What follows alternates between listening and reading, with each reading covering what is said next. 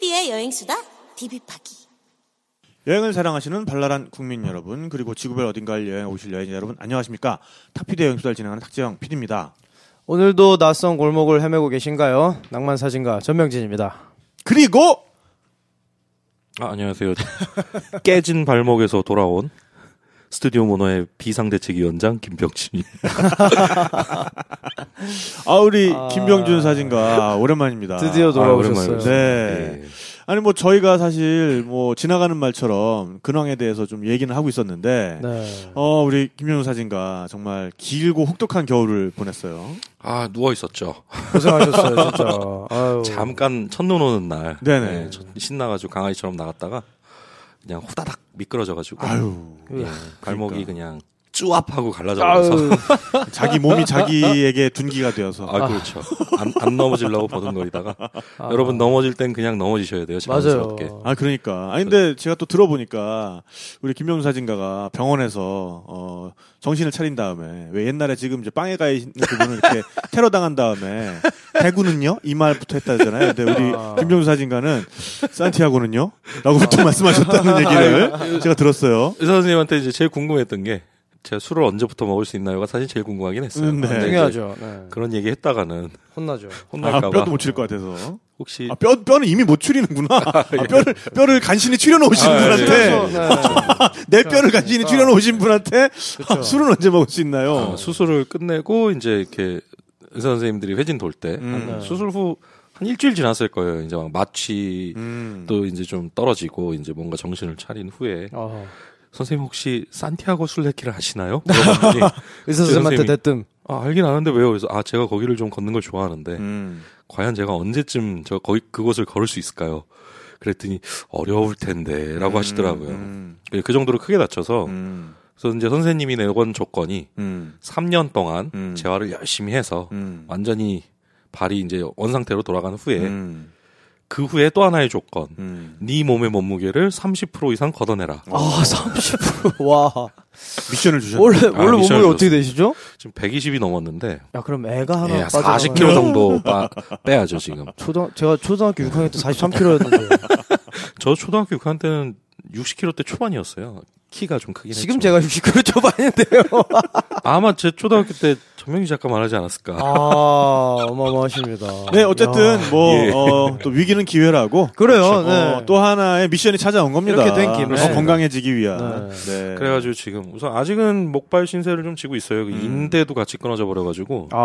이제 이거까지 이제 마무리되려면 좀 더 걸릴 것 같은데. 네네. 그래도 이제 두 발로 서서 삐뚤삐뚤 걸을 수 있습니다. 네. 정말 다쳐보면 정말 아무것도 아니던 일상이 얼마나 소중한 거였는지 다시 한번 깨닫게 되고, 어른들이 네네. 몸 성하면 괜찮은 거야라고 했을 때 맞습니다.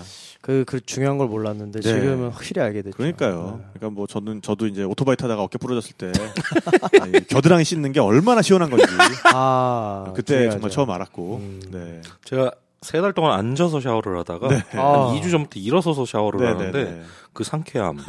정말 엄청난 쾌거네요. 장난이 아닙니다. 축하드립니다. 네, 그래서 정말 3년 후에 꼭 경과 보고를 해주세요. 그래요. 어떻게 됐는지. 몸무게 어떻게 변했는지. 그렇습니다. 네, 그래서 어쨌든 우리 김병준 사진가는 우리 여행수다에 있어서 산티아고의 어떤 상징적인 그렇죠. 인물과도 같은 분이기 때문에 마스코트. 또 김병준 사진가의 에피소드를 듣고 정말 많은 분들이 또 산티아고로 떠나지 않았습니까? 그 몇 분 가셨다고. 그러니까요. 저 얘기 많이 들었어요. 그러니까 직접 뵌 분도 많고. 찾아와 주신 분들도 계셨고. 베가본더도 자기 아버지가 그렇게 3번 들으셨다고. 같이 갔다 왔고. 그런 걸 위해서라도 우리 김병준 사진가가 정말 몸 상태를 예전보다 더 좋게 이렇게 돌려야 됩니다. 네, 누워있는 동안 그렇게 팟캐스트 많이 들으셨다고. 팟캐스트부터 시작해서 유튜브, 거의 넷플릭스, 이런 거 그냥, 별걸 다 봤죠. 그럼 당연히 이제 팟빵에서만 들으시는 게 아니라 파티에서도 들으셨겠네요. 그럼요. 파티 또한 받으시고. 네, 그럼요. 훌륭하십니다. 저희 여행수다는 파티에서 하루 일찍 서비스가 되고 있고요. 팟빵에서도 사랑해주시고, 그렇습니다. 파티에서도 사랑해주시면 그냥 구독 거는 거 어렵지 않으니까요. 대단히 감사드리겠습니다. 네, 지금 파티에서도 저희가 또 열심히 하고 있어요. 그렇습니다. 네, 지금 취미 부문 지금 또 카테고리 1위 달리고 있기 때문에 그렇습니다. 네, 계속해서 더 많은 사랑 주시기 바라겠습니다. 네. 오늘 할 이야기가 어떻게 보면 이 김병준 사진가가 아니면 못할 또 주제를 들고 왔어요. 그렇죠. 저희 정말 올해 이 DB파기 굉장히 다채롭고 전방위로 찌르고 있는데 그렇습니다. 물론 이제 이놈들이 버려놓은 떡밥을 회수 못하는 거 아니냐 절대 그렇지 않습니다. 지난번에 네. 저희 뭐 사진편이나 이런 거 보시면 그럼요. 저희가 얼마나 네. 집념을 가지고 떡밥을 회수하는지 네, 아실 수 있을 그렇습니다. 거예요. 그래서 뭐 향신료 편 아직 남아 있는 거 그리고 이제 막 시작한 여행자 열전 저희가 동시다발적으로 진행합니다. 네, 여러분들의 어떤 들으시는데 지루함을 덜고자 맞습니다. 또 다양성을 넓히는 차원에서 맞습니다. 저희가 어쨌든 맥락을 좀 잡아가는 것 같아요. 네네. 요건 요렇게 저건 저렇게 약간 요리법을 알게 되는 그렇습니다. 그런 느낌입니다. 네, 그래서 김병준 사진가가 또 건강을 좀 회복한 김에 네. 지금 산티아고 시즌이 또 오고 있기도 해서 산티아고로 떠나시는 분들을 위한 당부 말씀도 좀 있다고 하고 예, 제가 병상에 누워 있을 때 네네. 여기저기 이제 사람들이 뭐 링크에서 올리는 글들이나 이렇게 산티아고를 함께 다녀온 사람들이 네네. 이제 인터넷에 떠돌고 있는 그런 것들을 저에게 보여주고도 했었어요. 네네. 저도 이제 몇 개 봤고 한국 분들이 거기 가서 익숙하지 않은 문화이기 때문에 그러니까요. 그 문화를 몰라서 알게 모르게 자신들이 디스리스펙트를 하는 그리고 자기 맘대로 노는 맞아요. 그런 일들이 벌어졌다. 네, 그래서 그것들을 좀 모아서 오늘은 예. 산티아고 어떤 팩트 체크 예, 해드리도록 그런 거 하고 잠깐, 예. 그다음에 이제 사실은 오늘부터 김병준 사진가가 이어나가는 시리즈는 좀 따로 있습니다. 네, 그렇습니다. 어떻게 보면 이 김병준 사진가의 집요함, 이 덕후스러움, 이 덕력, 집요함, 남들은 안 하는 거 하고 네네. 싶어하는 그런 이상한 데를 많이 다녔죠. 그러니까요. 예. 정말 한번 들고 파기 시작하면은 그렇죠. 우리 DB 파기가 필요로 하는 그런 어떤 능력을 가지고 있는 맞습니다. 네. 그런 소리를 냈어.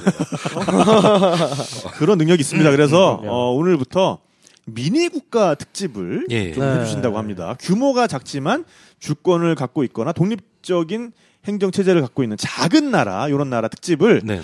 또 이어나가 주신다고 하니까 많은 관심 가져주시기 바라겠습니다. 저희가 그리고 공지 한 가지만 좀 하고 넘어가도록 하죠. 네. 자, 우리 여행수다가 올해 정말 야심차게 밀어붙이고 있는 그렇습니다. 여행 갓수다 시리즈의 어떤 정점. 쌍두마차. 네, 발리와 몽골. 그렇습니다. 드디어 날짜가 나왔습니다. 네, 여러분 시간 비워 놓으세요. 네네. 자, 발리는 저희가 자신감을 기반으로 해서 네. 2번 떠납니다. 그렇습니다. 2주 연속. 네네. 저희는 거기 살 거고요. 네네. 이거 한 달 살기 집이라도 구해야겠어요.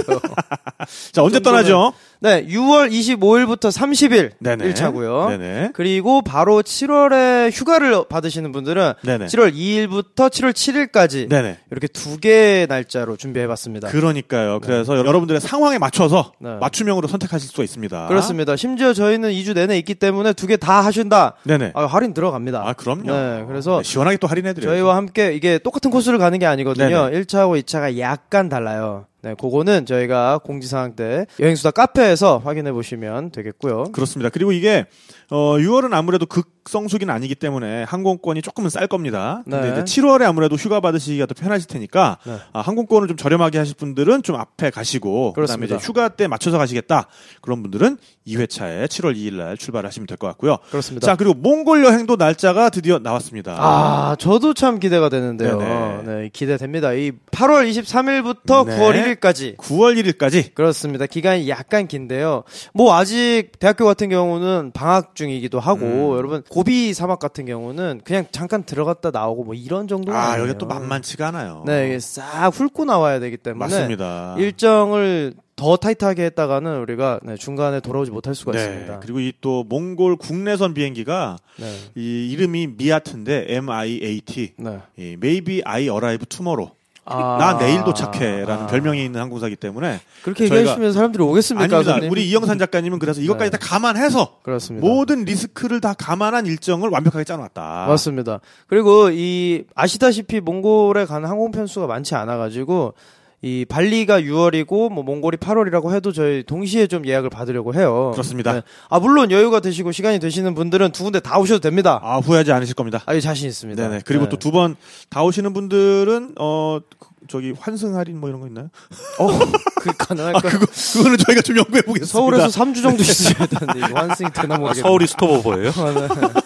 대단한데 이제 될지 모르겠네. 네, 어쨌든 저희 여행 계획 발표를 해드렸습니다. 네, 시간 네. 잘 비워두시고 네, 저희와 네, 함께 가셨으면 좋겠습니다. 네. 저희도 매우 기대되거든요. 그렇습니다. 그래서 디테일한 계획은 저희가 또 정해지는 대로 계속해서 업데이트를 해드리도록 하겠습니다. 자, 그럼 저희는 잠시 시원하게 광고 듣고 시작하겠습니다. 안녕하세요. 김수현입니다. 모두가 세상을 여행할 때 모두 투어는 당신을 여행합니다. 당신이 좋아하는 것을, 설렘을, 이야기를. 모두의 여행이 다시 만나고 싶은 여행이 되도록. 다시 만나고 싶은 여행, 모두 투어. 모두가 꿈꾸는 세상의 모든 여행, 모두 투어 광고 듣고 왔습니다. 장피디님 혹시 딩고라고 들어보셨나요? 빙고! 빙고! 옆집 사는 게 이름 빙고라지요. 이 빙고요? 아니 그 빙고 말고 딩고요. 아유, 아재 개그 한번 해봤습니다. 저 알고 있죠. 호주의 프레이즈 아일랜드에 서식하는 야생 들개들을 말하잖아요. 예전에 호주 갔을 때 본 적이 있는데 우리나라 시골 동네에서 흔히 볼 수 있는 누렁이 같이 생겼더라고요. 네, 맞습니다. 누렁이, 네, 뭐 적당한 표현이네요. 그렇지만 야생이기 때문에 접근하면 위험하다는 거 알고 계시죠? 아유, 그럼요. 잘 알고 있습니다. 이 프레이즈 아일랜드, 요 섬이 세계에서 가장 큰 모래섬이잖아요. 저도 이곳을 방문하고 캠핑 체험까지 하고 왔었는데 정말 매력적인 곳이었다는 기억이 생생해요. 아, 좋으시겠어요. 어떤 곳들이 기억에 남으세요? 우선 수만 년 동안 내린 빗물이 모여 생성된 호수인 맥켄지 호수와 환상적인 일출과 일몰, 그리고 밤하늘에 쏟아지는 별과 은하수. 생각만 해도 아주 그냥 행복합니다. 아, 듣고 보니 저도 꼭 가고 싶어지네요. 전에 아는 분이 호주 프레이저 아일랜드의 샴페인 풀을 추천하셔가지고 제 여행지 버킷리스트에 올려놓기도 했습니다. 버킷리스트는요, 실천하라고 있는 거예요. 당장 실행해보세요. 우선 호주 브리즈번을 갈 수 있는 항공권을 사시면 돼요. 브리즈번에서 프레이저 아일랜드가 가까이 있거든요. 그렇군요. 방송 듣고 계신 우리 여행수다 애청자분들도 저와 함께 호주 프레이저 아일랜드 여행 준비하시죠. 호주 여행 관련해서는 모두 투어 또는 호주관광청 홈페이지를 방문하시면 더욱 다양한 정보를 얻으실 수가 있습니다. 추가로 현재 모두 투어에서는 창사 30주년 이벤트도 진행하고 있다고 하니 모두 투어 홈페이지를 방문하시면 좀 더 다양한 혜택을 확인하실 수 있습니다.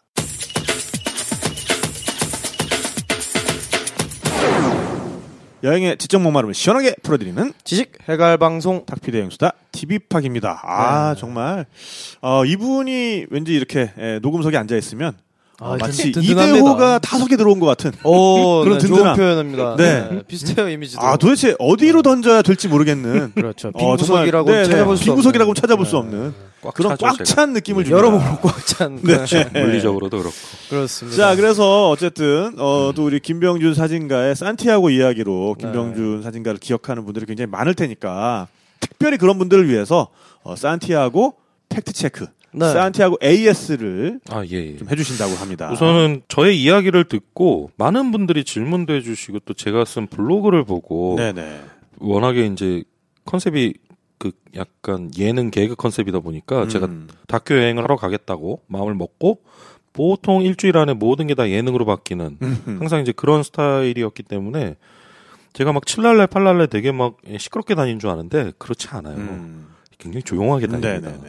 그러니까 그 길의 분위기, 그 길이 갖고 있는 어떤 그 역사와 전통과 이제 그 존중을 해주셔야 돼요. 그럼요. 그리고 보통 요즘은 이제 상당히 많은 수의 여행자들이 심지어 통계를 보면 절반 이상이 종교적인 의미가 아닌 어떤 레크리에이션, 레저의 의미로 간다고 하지만 그곳에는 종교적인 의미로 걸으시는 분들이 그래도 여전히 계십니다.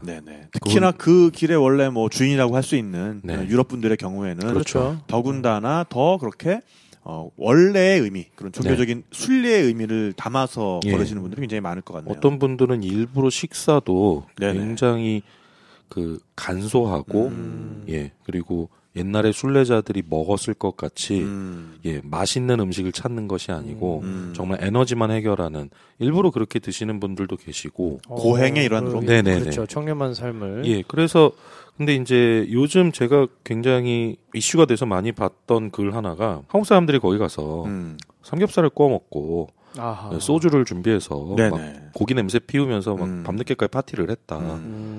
정말 찌푸려질 거예요. 그 현지 사람들이 보면. 그렇죠. 냄새며 기름이며 그 공용 주방이 많잖아요. 보통. 그렇죠.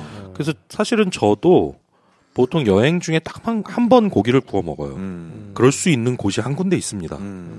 그러니까 예전 방송에서는 너무 이제 그 여러 가지를 얘기하다 보니까 그런 디테일까지는 얘기 안 했지만 그런 것이 가능한 곳들이 있어요. 예를 들어 주방에 테라스가 함께 설치되어서 냄새가 바로바로 빠지고 워낙에 큰 주방이라 조리대가 4개씩 있는 곳들. 그런 곳에서는 그리고 저는 저녁을 먹을 때 제가 항상 그 방송을 할 때도 얘기를 했을 거예요. 전 저녁을 4시에서 4시 반부터 준비해서 5시에 먹는다. 네네. 그 이유가 유럽의 다른 순례자들이 밥을 해먹는 시간보다 일부러 일찍 먹는 거예요. 그렇죠. 그들이 밥 먹을 때 이미 저희는 치워놓고 다 끝냅니다. 사람이 많아질수록 더 그렇게 하는데 일종의 배려죠. 타임 그 시간 테이블을 서로 이렇게 맞춰서 그리고 저는 일찍 먹고 일찍 술로 먹고 자고 왜냐하면 유럽 사람들 생각보다 그렇게 술 많이 안 먹거든요. 맞아요. 네. 특히나 그렇게 뭔가 먼 길을 가야 되는데 네. 술 파티를 벌이기는 좀 그렇죠. 네, 그리고 제가 거기서 막 술을 막 먹었다 해도 제가 한국에서 먹듯이 그렇게 먹는 술 아닙니다. 그러니까 정말 명심하셔야 될 게 우리는 세계에서 술을 첫 번째 내지는 두 번째로 많이 먹는 사람들입니다. 네, 그렇습니다. 맞아요. 먹는 네. 양으로 치면 진짜 어마어마합니다. 거의 뭐 러시아 분들 내지는 동유럽 국가 몇 개 빼놓고는 네. 저희 이상 드시는 분들이 잘 없어요. 맞아요. 그리고 이게 한국 사람들은 양으로는 그들보다 떨어지는데 네네. 빈도수는 저희가 압도적이에요. 우리는 막 주 4, 5일을 네네네. 술을 마시면서도 연장. 버티는 네. 그런 이제 사회생활을 했던 그런 사람들이 많기 때문에 그렇죠. 유럽 사람들 보통 주말에만 예. 진짜 뭐 금요일 정도. 그쪽 사람들 생각보다 이렇게 술 많이 즐기지 맞아요. 않고 그러니까 저도 거기서는 제가 평소에 먹는 주량의 절반 이하로 즐기고 잠을 편히 잘 정도. 네네네. 그 다음에 보통은 한 2시간 이내만 즐기고 끝내는 경우가 많고요. 그렇죠. 뭐 그들은 사실 자주 먹는다고 해도 식사하면서 와인 한 잔, 뭐 아니면 뭐 걷고 나서 맥주 한 잔 이 정도인데 우리는 부어라 마셔라 때려 부으니까. 그 제가 걸으면서 에브리데이 파티, 에브리데이 파티긴 한데 그게 그렇게 무슨 정말 파리가 아니에요. 그죠. 그냥 소소하게 같이 밥을 해 먹고 이야기를 즐기고 그런 파티입니다. 그러니까 오해하셔서 거기서 고기를 맨날 구워 먹고 낯선 사람들을 만나 매일매일 술과 그런 파티를 생각하시면 안 돼요. 네, 그거는 이제 자제해 주시면 좋겠고. 그래서 더더욱 그 삼겹살을 구워서 소주를 마시고 했다는 그런 이제 일화들은 기사들이 많이 나오죠. 좀 충격적이면서도 부끄럽기도 해요. 그리고 뭐 제가 읽은 기사 중에는 어딘가에서 이제 단체로 가셨는데 거의 이제 어머님들이 많은 팀이었는데 아예 그냥 주방을 다 그냥 점령을 해버리시고 맞아요. 거기서 이제 삼계탕을 끓이기 시작했는데 그러니까 이제 뭐 그러면서 사실은 뭐 이제 음식을 많이 하셨으니까 뭐 주변에다가 이렇게 뭐 나눠도 주시고 이제 이럴 요량이셨겠죠. 그래서 이것도 먹어봐 저것도 먹어봐 하실 생각이었는데 사실 이제 그걸 받아들이는 그 유럽 사람들 입장에서는 그게 별로 이제 고맙지가 않다는 거죠. 맞습니다. 그럴 겁니다. 네네. 그러니까 자신들 먹을 거를 다 계산해가지고 가지고 왔는데 네. 그냥 그걸 빨리 그냥 먹고 쉬었으면 좋겠는데 일단 주방에서 물러날 생각을 안 하고 뭔가 엄청나게 많은 걸 요리를 해가지고 익숙하지 않은 요리들을 자기한테 막 강권하고 그러니까 이런 것들이 굉장히 좀 안 좋게 받아들여졌었다는 그런 걸 제가 읽은 적이 있거든요. 그런 거 정말 주의하셔야 되고요. 항상 주방은 다른 사람이 쓸 수 있는 공간과 기자재를 남겨놓고 그 다음에 시간을 항상 조정해가면서 만약에 저쪽에 좀 사람 많은 팀이 이미 있다라고 생각이 들면 그분들과 협의를 하세요. 나는 몇 시부터 몇 시에 주방을 쓸 건데 너네는 언제 쓸 거니? 항상 그렇게 하는 게 좋습니다. 그렇죠.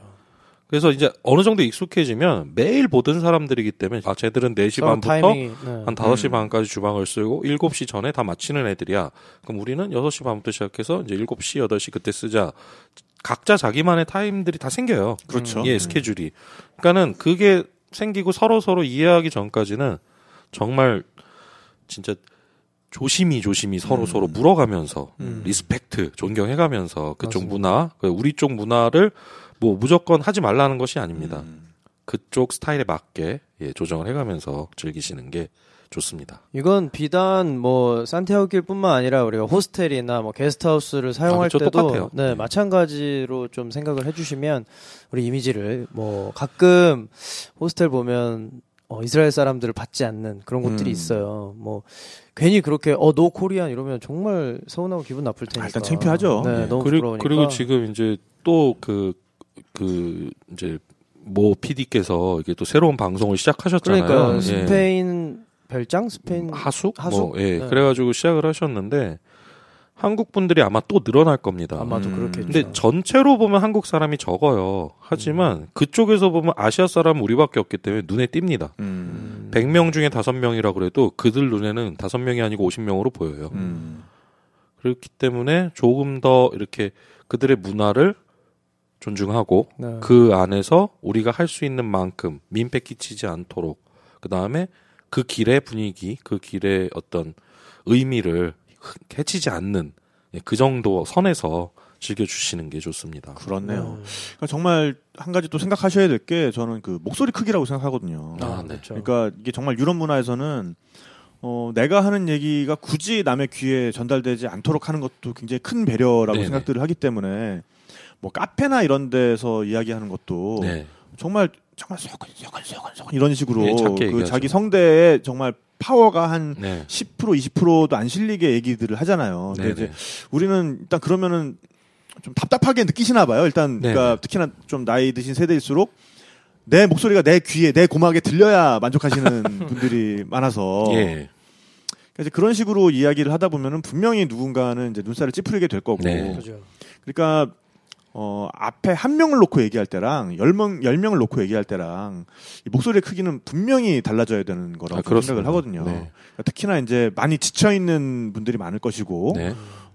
그 뭐 알베르게나 이런 공간들이 무슨 개인의 프라이버시라는 것이 그렇게 썩 잘 지켜지지 않는 공간일 예, 테니까 그렇죠. 그럴수록 소음을 만드는 문제에 있어서도 굉장히 네. 좀 신경을 쓰시는 게 맞을 거라고 예. 생각이 되네요. 그들도 이렇게 진상들이 있어요. 맞아요. 근데 그렇다고 네. 우리가 그런 그걸 따라할 사람도 필요는 있어요. 없습니다. 네. 그리고 이제 또 하나 말씀드리고 싶은 건 이제 숙소에서의 그게 아니고 또 하나는 걸으면서인데 네네. 이거는 사실 거의 최근에 생긴 거고 요즘에는 한국 분들이 거의 대부분인 특히 젊은 친구들이 나 아주 나이 많으신 분들이 이 행동을 하시는데 블루투스 스피커를 길에서 음악으로 들으면서 걸으세요. 야, 그런 짓 절대 하시면 안 됩니다. 북한산에서도 그거 20만 원짜리 벌금입니다. 그거 과태료. 그 길의 조용함과 네. 자연의 아하. 소리, 새소리 이런 거 들으면서 조용히 사색하면서 걷는 사람이 대부분이고 저도 그래요. 걸을 때는 사실 저도 음악도 잘 안 듣습니다. 무슨 MC 해머도 아니고 무슨. 근데 이렇게 블루투스 스피커 갖고 와서 자기가 좋아하는 음악 선곡해놓고 몇십 곡씩 들으면서 걷는 사람들이 있어요. 야. 저도 만날 때마다 주의를 주거든요. 근데 이게 뭐 어때서요? 다른 사람도 좋아할걸요? 이렇게 말하는 사람도 봤고. 천만의 말씀. 그건 네 생각이에요. 예, 그건 자기 생각이죠. 그래서 쌍욕을 한번 한 적도 있습니다. 저도 한국 젊은 친구한테. 근데 그런 행동을 하면서 우선 듣고 가다가 다른 사람이 보이면 조용히 할게요. 그런 거 안 통해요.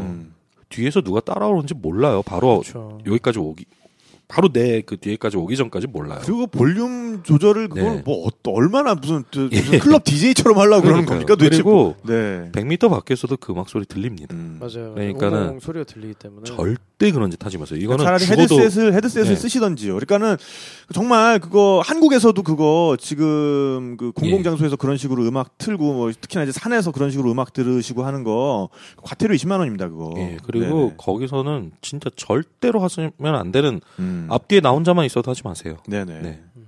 거기 새들도 놀래요. 그래요. 동물들도 싫어하죠.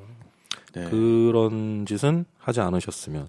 그리고 또 좋겠습니다. 뭐 제가 듣다 보니까 이제 뭐 이거는 비단 산티아고뿐만 아니라 뭐 어디서든 마찬가지일 텐데 이제 그런 데서 만나게 된 사람들에게 너무 깊은 질문을 한다든지. 되죠. 네. 그리고 또 특히나 이제 거기에는 약간의 뭐 사연이 있는 분들도 아무래도 좀 많을 수도 그럴 있고. 수 있죠. 그럼요. 뭐 이제 자기 자신을 발견하러 온 분들도 계실 텐데 이제 거기다 대고 자꾸 뭐 왜 왔느냐, 네. 뭐 어쩌다가 뭐 여기 혼자 걷고 있느냐, 뭐 이제 이런 게 길어지면.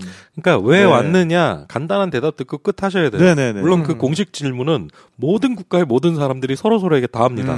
궁금해 뒤지겠으니까. 그래요. 뭐 그 정도는 거기까지예요. 당연히 물어볼 수 있죠. 네. 그 왜 왔느냐의 그 이유를 더 파고드시면 안 돼요. 그러니까 이제 네. 막 걱정해주기 시작하고 막 네. 이러면 차라리 그날 본 거에 대해서 그냥 얘기를 나누는 정도면 제일 가볍고 괜찮을 것 같아요. 나중에 한 2, 3주 걸으면서 가끔 술 한 잔씩 하다 가까워지면. 보면 자기들이 알아서 얘기해요. 맞아요. 그러니까요. 네.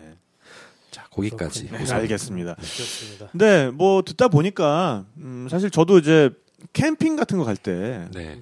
뭐 한동안은 늘 갈 때마다 당연한 듯이 고기를 사가서 고기를 구웠었는데 네. 언젠가 한 번은 고기를 안 사가 보고 그냥 간단하게 정말 이렇게 즉석밥이랑 예. 뭐 3분 카레만 들고 왔는데도 너무 편하더라고요.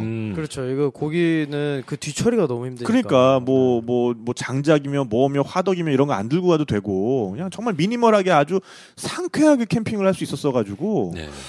그래서 이런 거야말로 진짜 고정관념에서 한번 벗어나 볼 필요가 있구나라고 생각을 했거든요. 캠핑 같은 거 갈 때 진짜 고기 굽는 거를 전 캠핑을 이렇게 즐기진 않지만 아주 가끔 가는데 고기 굽지 말자고 해요, 저는. 네네. 샌드위치나 이런 거 만들어서 치즈 샌드위치 아니면은 밥도 정말 반찬을 그냥 만들어 가서 거기서 그냥 도시락처럼 밥 준비하는데 몇 시간씩 보내고. 그래서 산티아고나 이런 데서도 우리가 뭐 늘 사실 고정관념처럼 행동하던 것들이나 여행 가서 늘 당연히 여행은 이런 거지라고 생각하시던 것들을 좀 안 해보시면 그렇죠. 새로운 기쁨을 발견하실 수 있을 것 같습니다.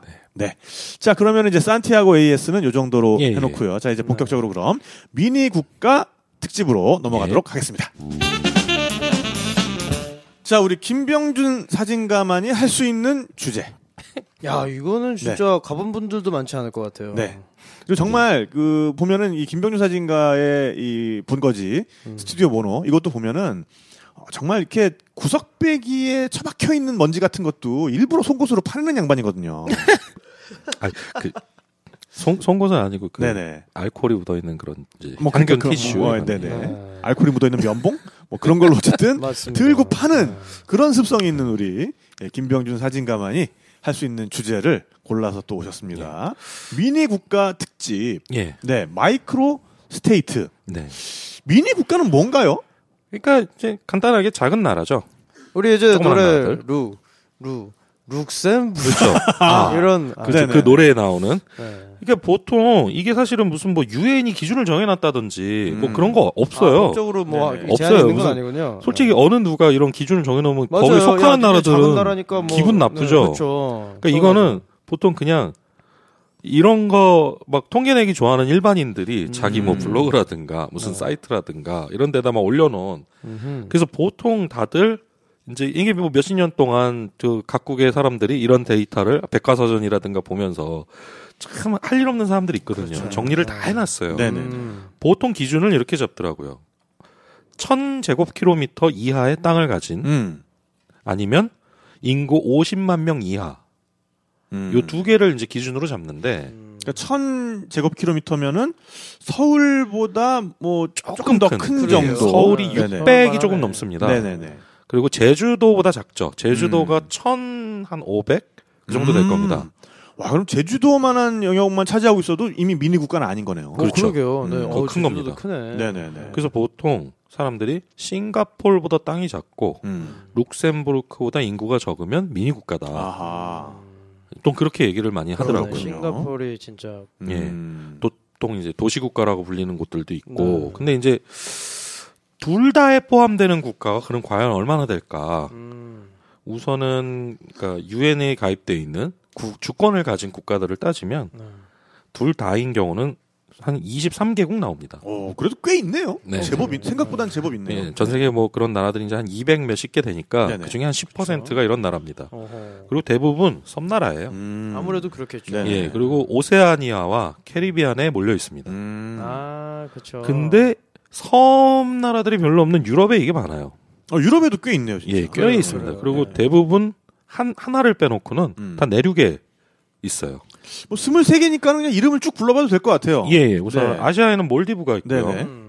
그다음에 오세아니아 쪽에 나우루, 투발루, 팔라우, 마셜제도, tonga, 키리바시, 미크로네시아 연방. 뭐 여기까지 일단 약간 그래도 한 네. 번씩 들어본 그렇죠. 이름이긴 한데. 올림픽 때 네네. 이렇게 선수들 2명, 3명 그렇죠, 그렇죠. 그런, 여기 또 그렇죠. 통가 형님이 그렇죠. 이번에 네, 아주 이번에. 기쁘셨잖아요. 저 아주 동계올림픽 때. 혼자서 네. 극딜했죠, 진짜. 네, 그 혹한에 그냥 아우, 상체에다 기름 바르고 네. 그냥. 네. 대단하시고. 그다음에 이제 아메리카 대륙, 이건 네네. 남북미 포함해서요. 네네.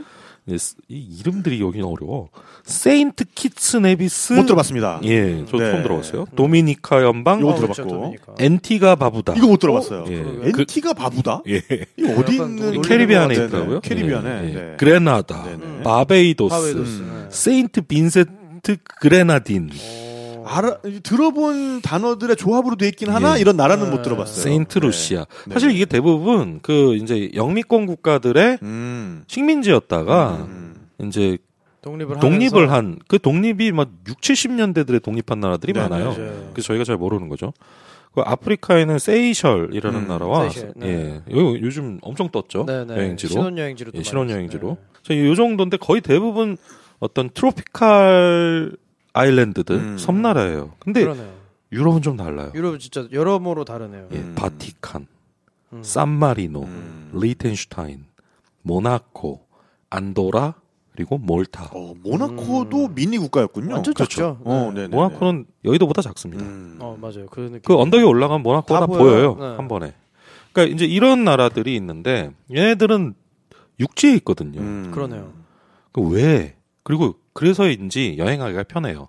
그렇겠죠. 그래서 제가 이제 뭐 어쩌다 보니 어릴 때부터 이제 한국에서 출발한 유럽 배낭여행을 한 7번 까미노를 빼고 네네. 이렇게 다녔었어요. 그러다 보니까 많이 가다 보면 이제 새로운 데를 가고 싶고 하다 보니까 네네. 지금 제가 말씀드린 유럽에 있는 이 작은 나라들을 네네. 다 가봤습니다. 그러니까 유럽의 미니 국가들은 그랜드슬램을 달성하신. 거기 아직 못 가본 데가 좀 있어요. 네네. 네, 그래서 거길 나중에 가봐야죠. 네네네. 근데 이제 이 중에 이제 한 2군데는 한 3번 가보기도 했고, 한 번 가본 것도 있고, 뭐 2번 가본 것도 있고 해서 이 이야기들을 왜냐면 이 작은 국가들을 여행하는 재미가 있거든요. 그렇죠. 네. 그리고 굉장히 압축하는 여행을 할 수 있습니다. 생각보다 그 안에서 모든 걸 다 할 수 있기 때문에. 어쨌든 하나의 나라니까. 예, 하나의 나라니까. 그리고 또 이런 거 중요하거든요. 너 몇 나라 가봤니? 금방 이게 하나씩 막 늘어요. 그러네. 하루 이틀로 그냥 다 해결할 수 있으니까. 여기 이렇게 몇 번 한 2주 동안 요 8나라를 만약에 도신다. 네네. 그럼 자기 여행 리스트에 8개국 추가하실 수 있어요. 왠지 요 얼마 전에 녹음하고 간 최용수 씨에게 추천드리고 싶습니다. 이런 데 가면 또 부심 이제 또 네네. 뭔가 이제 여행 부심을 좀 이렇게 증진시키기에 굉장히 좋은 곳들이네요. 예, 그리고 관광객이 그렇게 많지 않기 때문에 몇 나라는 굉장히 많지만 바티칸이나 뭐 모나코, 바티칸이나 모나코 이런 곳은 굉장히 많지만 산마리노나 리텐슈타인, 안도라, 몰타 이런 곳은 그렇게 많지 않습니다. 몰타 좋아 보이던데. 몰타 좋아요. 네. 그래서 이제 요 6개에다가 제가 이제 사실은 예전엔 미니 국가로 들어가다가 요즘 이민자들이 많아져서 미니 국가에서 나온 나라가 있습니다. 인구가 늘어서. 그러니까 면적은 미니 국가에 해당하는데 면적은 사실 미니 국가에 안 들어가는데 인구로 들어가는. 인구가 너무 적었었는데. 근데 이제 어떤 미니 국가의 기준점이었던 그 역사가 굉장히 풍부한 룩셈부르크. 네네. 예, 여기는 얘기할 것도 많고 사실은 볼 게 굉장히 많은 나라인데 사람들이 잘 안 가요. 룩셈부르크 무시하지 말아야겠는데요. 지금은 이제 미니 국가가 아니군요. 지금. 그리고 돈도 되게 많아요. 장난 아니에요. 엄청 부자고. 그 다음에 또 하나, 여기는 이제 제가 심심해서 한번 가봤다가 너무 매력적이라 이상한 거 좋아하시는 분들 여기 가보시라. 지브롤터를 한번 넣어볼까. 지브롤터 저도 제가 여기는 영국령이기 때문에 주권 국가는 아니지만 웃긴 동네예요. 예, 막 찾길에 막 비행기 지나다니고. 맞아요. 네, 그래서 어렵게 쓰느라고. 예, 한번 얘기를 해볼까 합니다. 알겠습니다. 네, 그러면 이제 유럽에 있는 이 6개의 미니 국가에다가 룩셈부르크와 지브롤터를 합쳐서 유럽의 미니 국가 특집으로 김정우 사진가가 소개를 좀 해드리도록 하겠습니다. 그럼 어디부터 우리가 한번 떠나볼까요? 이 미니 국가니까 여기선 작은 게 왕이에요. 작은 게 왕. 알겠습니다. 그렇죠. 그래서 인구 순으로 할게요. 그래서 인구 순으로 많은 놈부터. 네네. 그래서 룩셈부르크로 시작을 하겠습니다. 알겠습니다. 룩셈부르크. 예. 이 룩셈부르크 하면은 저희 이제 뭐 학교 다닐 때 뭐 사회 시간이나 지리 시간에 베네룩스 3국. 맞아요. 베네룩스. 예. 벨기에, 네덜란드, 룩셈부르크. 그렇죠. 베네룩스 3국으로 배우죠. 처음에. 그리고 이 룩셈부르크가 6.25 때 참전국입니다. 유엔군을 파견했던 16개 나라 중에 한 개입니다. 네. 그것도 이제 제가 써놨는데 벨기에, 룩셈부르크 연합군으로 왔어요. 그렇군요. 룩셈부르크는 83명, 83분이 참전을 하셨고 2분이 전사하셨고 13분이 부상을 입으셨는데 국가 전체 군 규모가 그 당시에 1000명이 안 되던 나라예요. 그럼 되게 큰 규모로 나름 진짜 거의 10%를 보내신 10%를 보낸 거네요. 우리 60만 명 중에서 6만 명을 보낸 느낌이네. 그리고 이제 2분이 전사하셨지만 비율로는 가장 많은 그 사상자율. 전체 파병 그 군인 중에 숫자가 적어서 20%가 사상을 당했기 때문에 부상자까지 포함해서 그런 또 저희와의 그 어떤 가교가 있는 그러네요. 이어지는 부분이 있는 나라입니다. 네네. 우선 이제 그렇고 그다음에 또 하나가 세계에서 가장 큰 그 철강 회사 아르셀로 미탈이라는 회사의 본사가 여기 있고, 그러니까 원래 미탈이라는 회사는 인도 회사고 아르셀로가 룩셈부르크 회사입니다. 네네. 둘이 합병을 했어요. 그래서 현재 세계 최대, 아마 한국의 포스코의 거의 3배에 달하는 굉장히 큰 회사입니다. 2배가 넘어요. 네네. 세계 최대고요. 이 본사가 룩셈부르크에 있습니다. 그다음에 EU의 그 3대 공식 그 행정 도시예요. 브뤼셀, 스트라스부르, 그다음이 여기입니다. 네네. 룩셈부르크. 그래서 면적이 2,586 제곱킬로라고 그러는데 서울의 한 4배, 그리고 제주도의 한 1.5배 정도 돼요. 여긴 그래도 꽤 크네요. 네, 꽤 큽니다. 맞아요. 꽤 크고 인구가 지금 거의 60만에 가까워요. 58, 9만 명 되는데 거의 절반이 외국인 이민자입니다. 그래서 빠졌구나. 예, 그리고 이 유럽 내에서 이민을 와요. 맞아요. 유럽 내에서? 예, 워낙에 뭐 난민이나 이런 게 아니라? 예. 먹고 살기 좋으니까. 그들이 들어올 수 있는 게 아니고 유럽 내 사람들이 여기로 살러 옵니다. 그중에 이제 포르투갈 이민자들이 거의 10만 명에 달한다 그래요, 지금. 그러니까 지금 EU 3대 공식 도시라는 얘기는 EU에 가입을 했다는 얘기고. 네, 가입을 했고. 그러니까 EU권 안에서는 뭐 그 거주 이전의 자유가 있으니까. 예, 그렇죠. 많은 사람들이 여기로 몰리고 있군요. 예, 왜냐면 워낙에 인건비가 비싸기 때문에. 그렇죠. 지금 EU 전체에서 그 시간당 최저임금이 가장 높은 곳입니다. 야. 대충 얼마 정도? 한 시간당 보통 기본이 15유로 정도인데 거의 2만 원 돈인데. 한 시간당 2만 원. 야, 괜찮다. 시급 세다. 그거는 최저. 진짜 최저가. 아무것도 모르는 와. 사람이 가장 단순한 편의점에서만 일을 했을 일해도. 때고 그쵸. 예. 보통 어디든 시간당 20유로 이상의 이제 시급을 받을 수 있고 아무리 이게 단순한 일을 한다고 해도 네네. 기술직이 아니라 단순 그래도 노동이어도. 시간이 지나면 굉장히 빠른 시간 내에 능숙도를 이제 인정해서 올려주는 그런 문화가 있다고 그러고요. 그래서 인건비가 굉장히 사람값이 비싼 나라예요. 그렇죠. 네네. 그래서 물가도 좀 비싸요. 네, 비싸요. 그리고 1인당 GDP가 가뿐하게 11만 불, 12만 불. 우리 이제 3만 불 넘었는데. 예, 근데 얘네들은 그 노미날 그 실제 수치와 구매력 수치가 거의 똑같아요.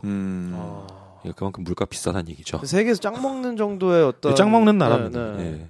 그 완전 작은 정말 뭐 모나코라든가 거기는 3만 명 인구가 그 실제 모나코에서 태어난 사람은 그 절반 수도 안 되고 그래서 그 사람들 모나코에 살지도 않아요. 다 외국 살지.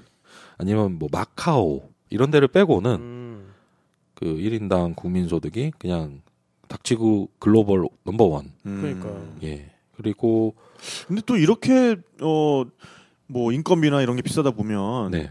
여행하시는 분들은 정말 물가 같은 게 살인적이라고 느낄 수 힘들 수 있겠어요. 있어요. 근데 이건 나중에 얘기를 할 텐데 장바구니 물가는 싸요. 아하. 한국보다 쌉니다.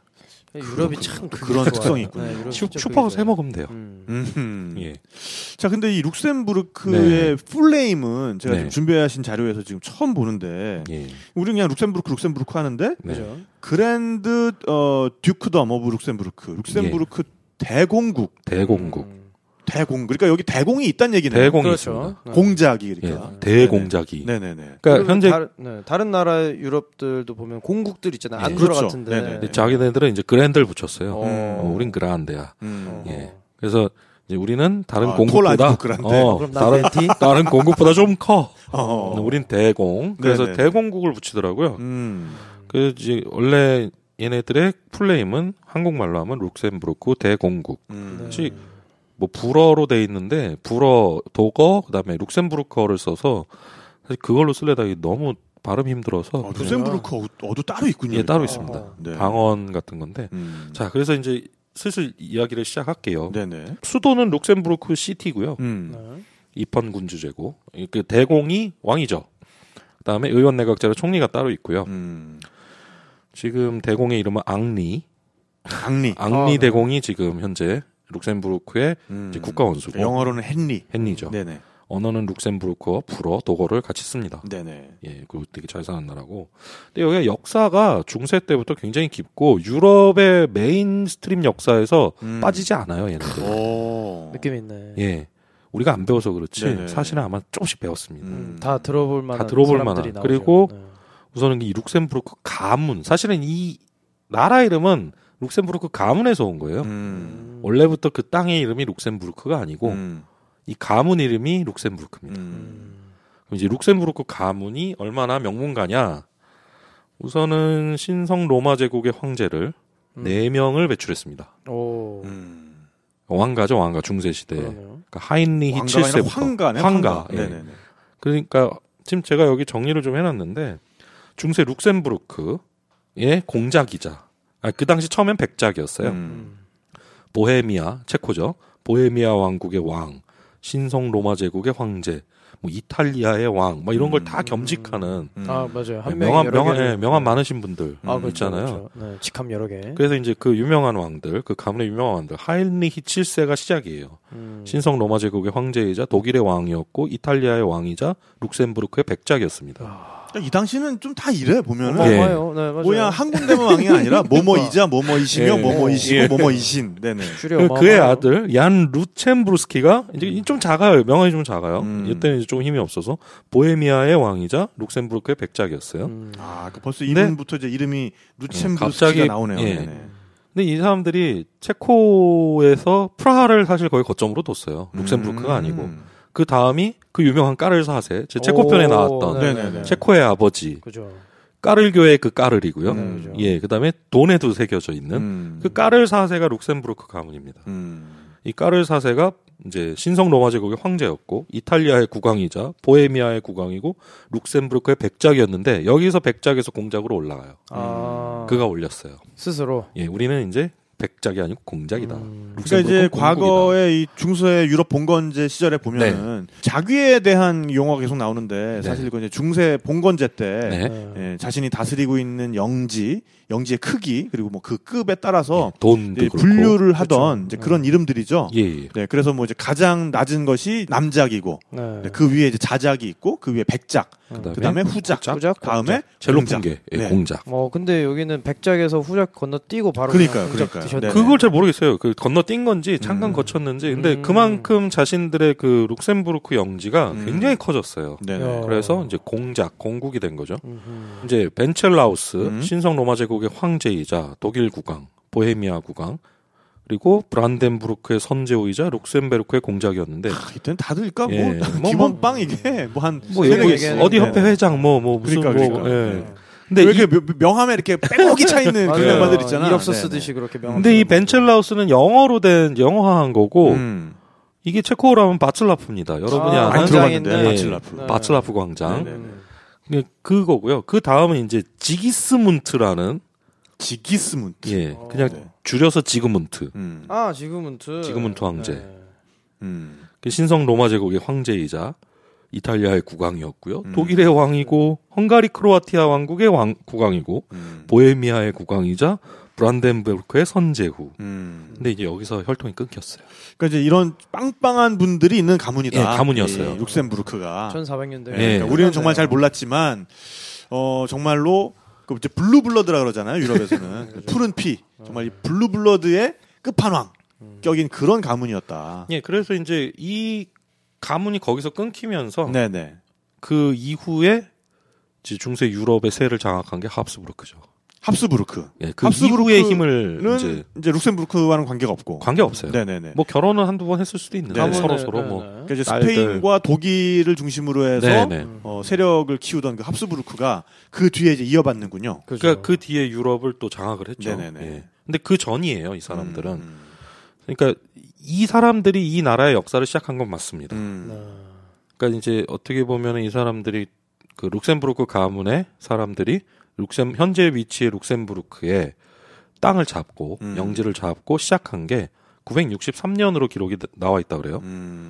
이름은 지그프리드라는 사람이 되게 말이 웃겨요. 그 룩슬린부르훅이라고 불리우는 현재 룩셈부르크 지역의 땅에 원지명이 어떻게 보면 비슷하네. 룩칠렌부르훅 거기다 요새를 짓고 자신의 이제 어떤 나라의 시작을 알렸어요. 그러니까 사실 여기 가보신 분들이 이제 가보시거나 앞으로 가보신 분들은 알겠지만 산 속에 폭하고 이렇게 요새처럼 있고 나라 전체가 그냥 요새거든요. 네, 저 가봤어요. 그러니까 이 당시에는 그런 게 굉장히 중요했겠죠. 그렇죠. 외적의 침입으로부터 얼마나 손쉽게 여기를 방어할 수 있는가. 성체인 거죠. 네, 성이에요. 그냥 도시 전체가 그냥 성이고 그 지금 해체를 했는데도 꽤 큽니다, 규모가. 해체를 했다고요? 예, 그게 이제 나중에 나와요. 네네네. 그 이제 자손들이 뭐 결혼하고 전쟁, 보통 이제 유럽의 가문들이 그 명문가들은 결혼, 전쟁, 가신 관계 이런 거 종교 활동 이런 걸로 이제 영토가 막 늘어났다 줄어들었다 그렇죠. 하지 않습니까? 네네네. 그런 걸 통해서 계속 확장을 했어요. 그래서 이제 백작까지 올라가고 그 후에 나중에 까를 4세 때 공작으로 올라가서 룩셈부르크 공국이 됐습니다. 그렇군요. 근데 이제 그 아까 말씀드린 마지막 이 가문의 마지막 로마 황제 예, 지그문트가 죽은 다음에는 가문이 끝난 거예요. 아, 아들 없이 죽었기 때문에. 아들 없이 죽어가지고 지그문트라는 예, 가문이 그냥 끝나버렸어요. 혈전이 네네네. 끝났구나. 그러면서 이제 그 이후에 이제 아주 짧게 설명하자면 부르고뉴 가문이 땅 일부를 사갖고 네덜란드의 합스부르크 가문에게 나머지 땅을 다 뺏겼습니다. 복잡하네요. 그래가지고 이제 사라졌어요, 이 가문은. 역사에서 사라졌어요. 근데 이제 땅은 남아 있는 거죠. 그죠? 이름은 여기는 룩셈부르크라는 땅이야. 그래서 이제 앞으로 500년 동안 진짜 위치가 프랑스랑 독일 사이에 있거든요. 아, 맞아요. 중요한 위치예요. 굉장히 중요한 위치라서 500년 동안 아주 그냥 거의 핑퐁 탁구대 중간에 네트처럼 굉장히 이용을 많이 당합니다. 백마고지처럼. 그러니까 여기를 안 거치고는 상대방으로 들어갈 수가 없으니까. 요새예요. 전략적 요새. 그러니까는 여기를 차지하기 위해서 전쟁도 많이 벌어지고, 그렇죠. 그다음에 여기를 뭔가 회유하려는 그런 움직임도 예. 많이 벌어지고. 그러니까 나중에 이제 부르봉 왕가, 합스부르크 왕가, 난 이름은 처음 들었는데 호헨촐레른? 호헨촐레른? 예, 호헨촐레른 왕가. 얘네들이 이어서 계속 지배를 하고 뺏기고 나중엔 루이 14세 나폴레옹까지. 그러니까 그 주변의 그 열강들, 벨기에, 프랑스, 독일 얘네들이 서로 그냥 여기를 먹으려고 어떻게든 먹으려고. 네네. 여기를 먹으면 전쟁을 치르기가 쉽다는 거죠. 그죠. 그래서 그러니까 마치 얘네들이 그 스타크래프트에서 그 앞마당 멀티를 뛰기 위해서 꼭 먹어야 되는 거. 예, 뭐 앞마당. 그런 뭐 이런 언덕 것처럼. 배기. 네, 언덕. 예. 이런 것처럼. 그런 땅이었어요. 네네. 그래가지고 예를 항상 들어놓고도 정말 올드하다. 올드한데다가 딱히 안 맞아요. 원래 앞마당 멀티는 다 띄우는데. 잘 몰라요, 저 그 게임. 아무튼 뭐. 네네네. 그래가지고 지금 그 룩셈부르크 땅은 이제 1815년도 빈회의, 그 나폴레옹 전쟁 끝나고 유럽 애들이 다 모였잖아요. 네네. 그 나폴레옹이 그 싸지르는 똥을 어떻게 처리할까 해서 열렸던 그 빈회의에서 그죠.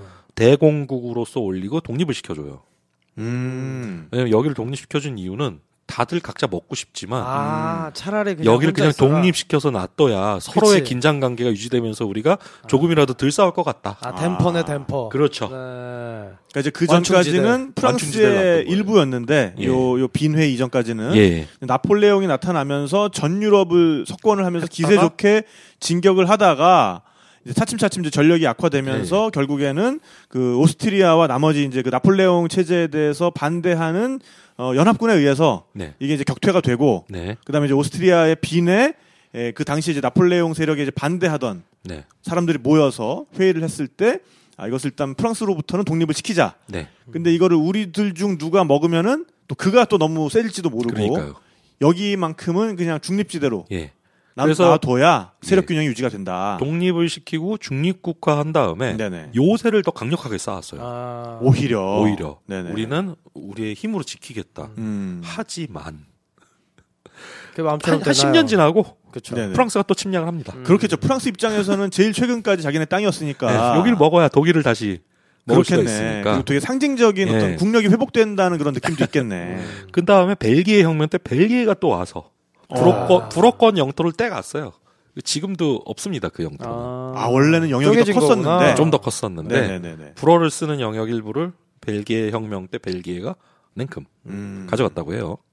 그 다음에 이제 19세기 중반 이제 독일과 관세 동맹을 맺고 얘네들이 프랑스에 하도 당하니까 독일의 편에 붙어야겠다. 그러니까 이제 독일이 점점 국력이 세지면서 네, 독일이 양쪽에서 붙었어요. 견제를 할 수 있게. 네네네.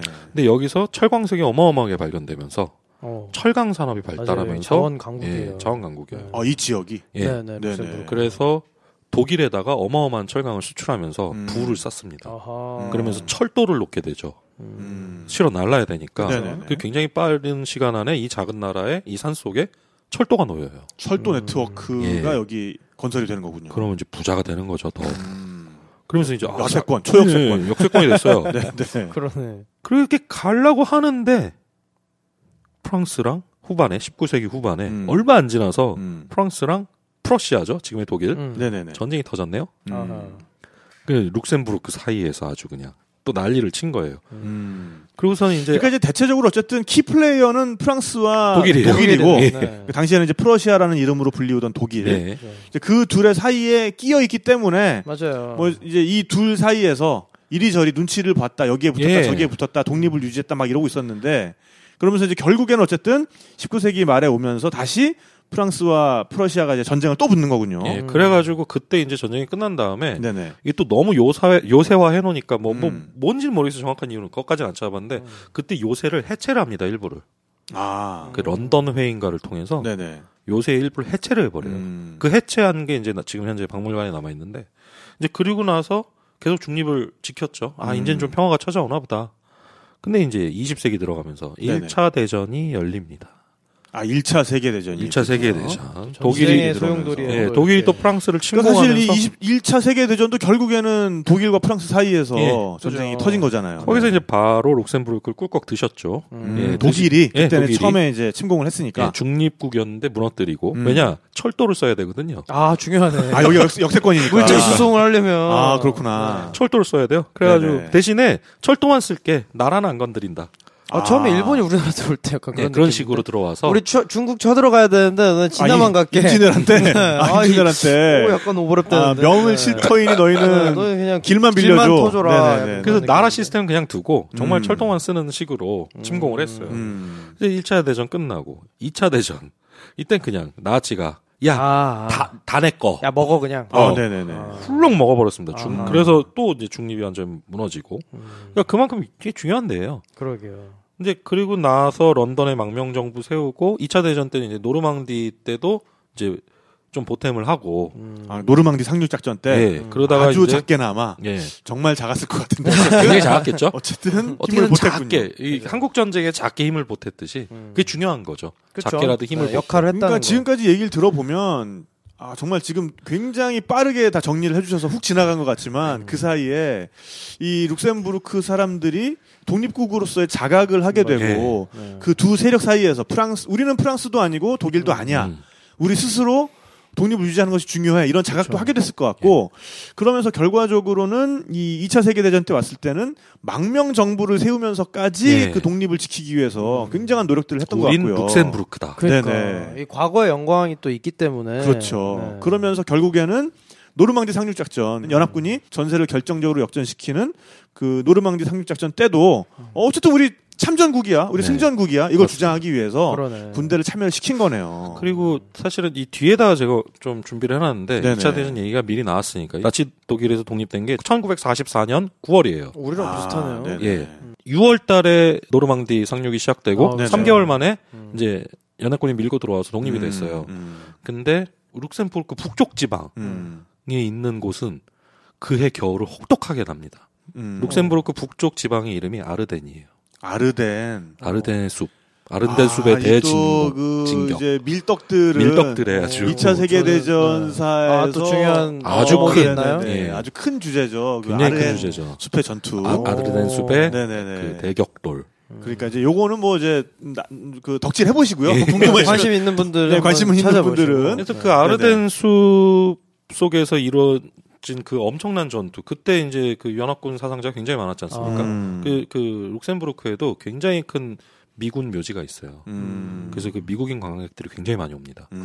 예, 거기다 헌화도 하고 인사도 하고. 아무튼 그런 2차 대전 역사에서 정말 메인에서 휘몰아치면서 아주 작지만 거기 휘몰렸던 나라예요. 그렇죠. 워낙에 지도 찾아보시면 아시겠지만 완전 어떻게 보면 유럽의 한 중심에 있는 스위스보다도 더 한 중심에 맞아요. 있는 그런 위치예요. 그러니까 그 어쨌든 2차 세계대전 때의 최격전지도 예. 여기 뭐 가까이에. 여기라고 할 수 있죠. 룩셈부르크라고 할 수 있을 정도로 그 정도로 전략적인 요충지라는 걸 다시 한번 확인하게 되고요. 지금 생각해 보니까 남쪽에 스위스, 북쪽에는 독일의 산맥이 있으니까 여기가 좀 평지네. 다니기가 그나마. 좋네. 네, 그나마 산속인데 평지네. 그나마 평진 네. 거예요. 아. 그나마 기찻길도 놓이고. 그래서 정말 중요했겠네요. 예. 네. 그러니까 벨기에 위에는 다 막고 있어요. 그렇죠. 크게 평지를.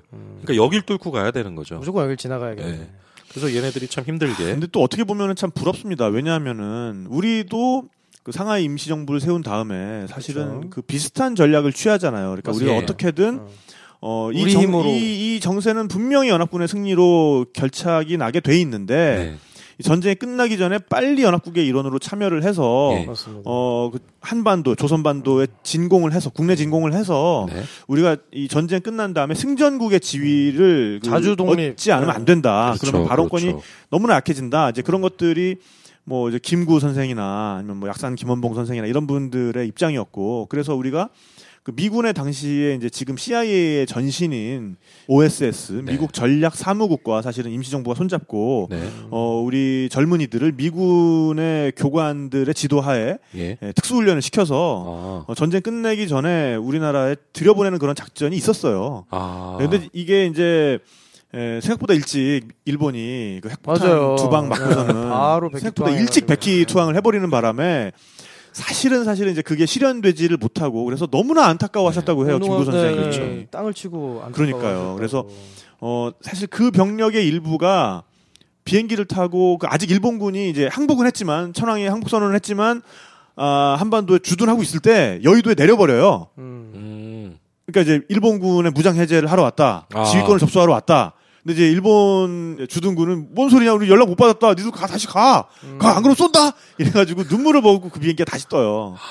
이제 그런 사건이 있었거든요. 그러니까 정말 어떻게 보면은 우리도 룩셈부르크처럼 좀 일찍 아주 작게나마라도 여기에 참여를 했으면 맞습니다. 그 이후에 발언권이 좀 더 세졌을 텐데. 그래서 얘네는 발언권이 네네. 생겼고. 그러니까. 그리고 얘네들은 어떻게 보면은 그 이제 전쟁을 우린 그만하자라는 상징이 돼 버렸어요. 네네. 그래서 1948년도에 헌법을 제정해서 근데 중립을 종료해버린 다음에 아예 그냥 나토로 들어갑니다. 얘네도 이제 지겨운 거예요. 중립해봤자 맨날 쳐들어오는데 그 스위스와는 다르군요. 다르군요. 그러니까 스위스는 네. 영세 중립을 선언해버리는데 얘네는 룩셈부르크는 아니다. 우리는 센 쪽에 붙겠다. 그러니까 중립 안 해. 중립해봤자 또 쳐들어오고 네네. 중립해봤자 또 쳐들어오고 네네. 맨날 그러니까 중립 안 해.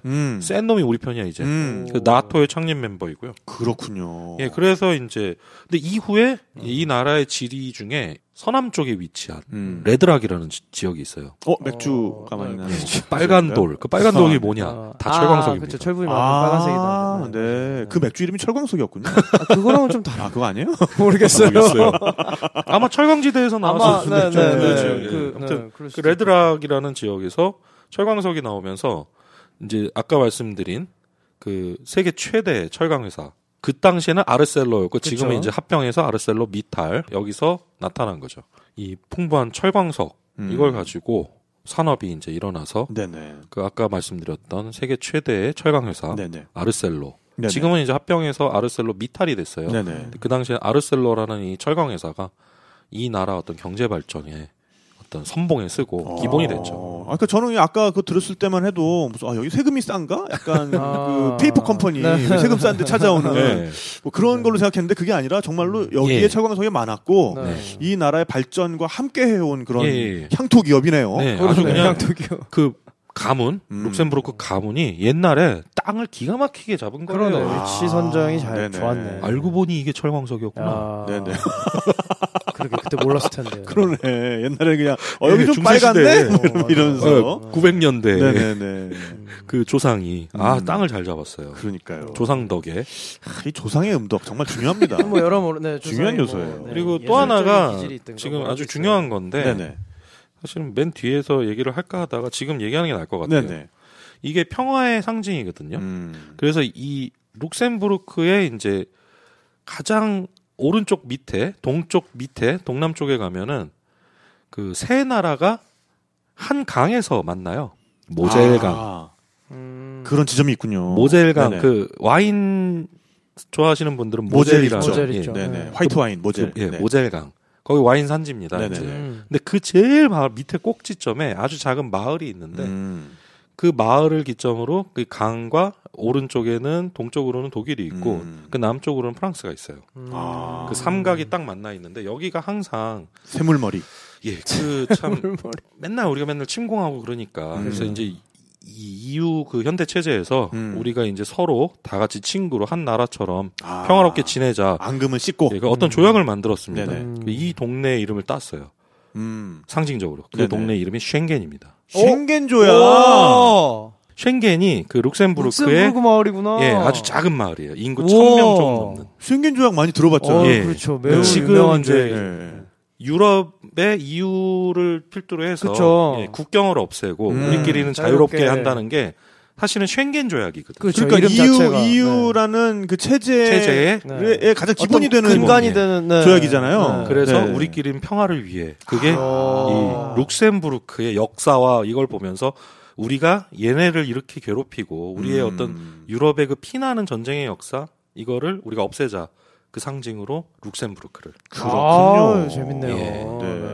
그러니까 정말 우리한테 그냥 룩셈부르크 그러면은 뭐 그냥 희한한 나라 이름 정도 맞아요. 무슨 뭐 노래 가사에나 등장하고 법도 안 한. 뭐 그런 걸로만 있었는데 오늘 또 이렇게 역사를 듣다 보니 우리와 좀 비슷한 부분도 있는 것 같고 그리고 정말 작지만 어떻게든 생존을 하려고 치열하게 노력해온 그런 모습도 보이고 저희가 뭐 유럽 여행 가면 쉥겐 조약에 의거해서 우리가 뭐 유럽 전체에서 뭐 90일 이런 얘기 많이 들었을 때 이 쉥겐은 뭘까? 그러니까 사람 이름인가 막 이랬는데 지역 이름입니다. 네, 그렇군요. 그들의 역사가 이렇게 현대까지 올라왔습니다.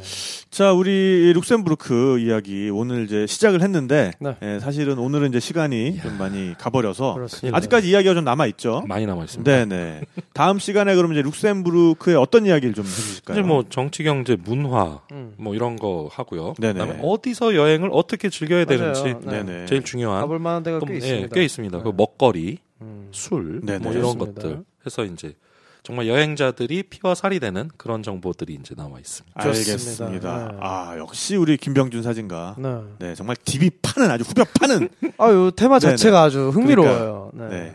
정말 그 이쑤시개로 소라 후벼 먹는 그런 그렇습니다. 느낌으로. 재미없어. 다슬기 후벼 먹는 그런 느낌으로 진행을 해주고 계십니다. 재미가 있을까요? 네, 재미있는데요. 네. 우리가 정말 몰랐던 나라들이고, 어쨌든 이 룩셈부르크의 이야기 그리고 나머지 또 유럽의 작지만 강한 나라들의 이야기 계속해서 이어질 예정이니까요.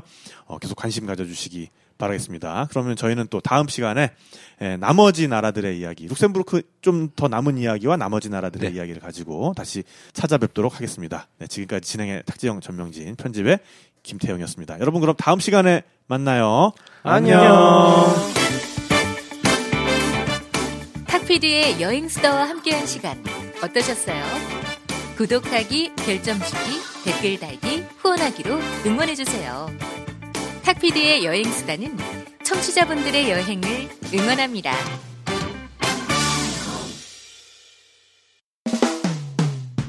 수없이 반복된 일상에 나른한 하루가 지겨워 내 마음은 훌쩍 떠나고 싶은데